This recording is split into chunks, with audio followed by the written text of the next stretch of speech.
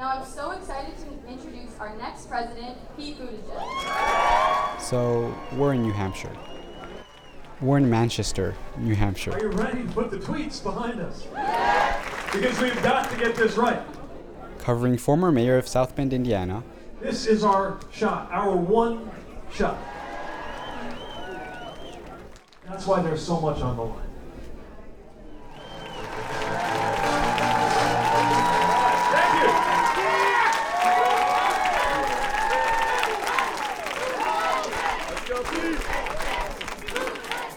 I'm Ethan Zingariello.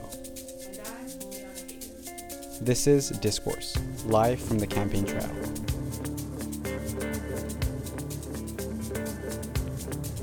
This is the press entrance. Looks like they're loading up the press into a little bleacher area. Looks like we might be in a gym.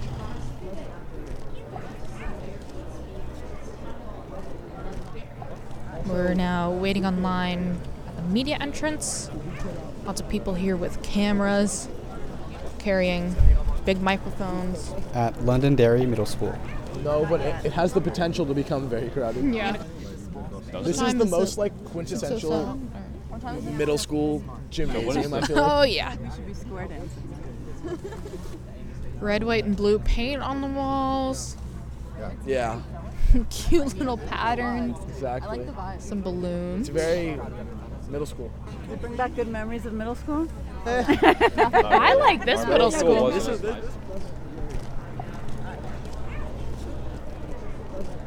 Okay, so Ethan and I are now in the press area for the So, we went out to talk to people. in this area once it starts.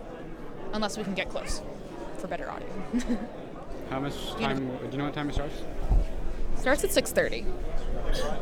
6:19. So let's go for 10 minutes. Here we go.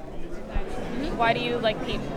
I like Pete because he brings hope, and I believe that he can fix the problems that are facing our country today. He's a unifier, he's not divisive, and I think the fact that he's a veteran, he's smart, he's thoughtful, he has the right demeanor to lead this country. We need Pete to be to bring this country together and stop this divisiveness. And the issues that we face are complex, and he has the ability, I think, to bring people together and get things done. Most voters are focusing on his promise to unite the country.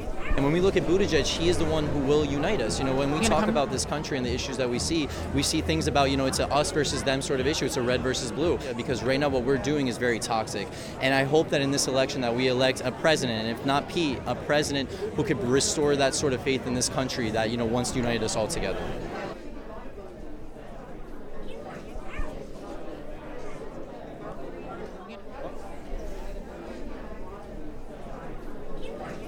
And afraid that, in turn, would make it difficult for the Democrats to win back the White House. But then Donald Trump was there. And when he was, I felt fear. Fear for my safety, fear for my hard-fought rights. Because he's worried about whether his family's going to continue to get the insulin that he needs in order to live. 13-year-old let me know that she asked for a bulletproof backpack for Christmas. The one thing we cannot afford to do is to further divide a divided and polarized nation.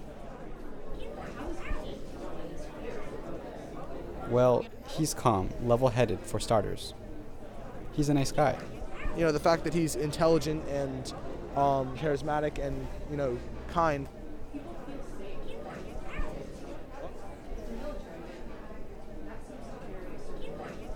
You have to ask yourself, is this the guy or girl who I want to see talk to potentially hostile dictators and negotiate, frankly, the fate of a country? That's really the question you have to ask. And Pete's able to keep his head level and ask the questions that need to be said. Yeah, I think it's a lot about safety with Pete. Comfort. He's consoling.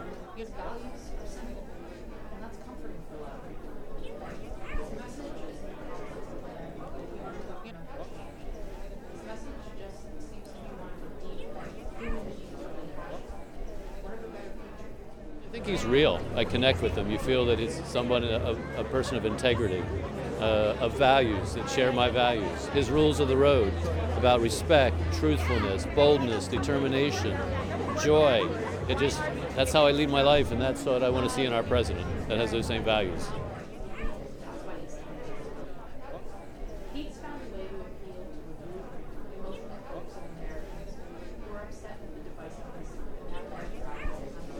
Yeah. So in order to win and in order to govern, we have to galvanize, not polarize, the American majority that's ready to see this change. And maybe that would be enough for you. But where's the line? That's what the American people want.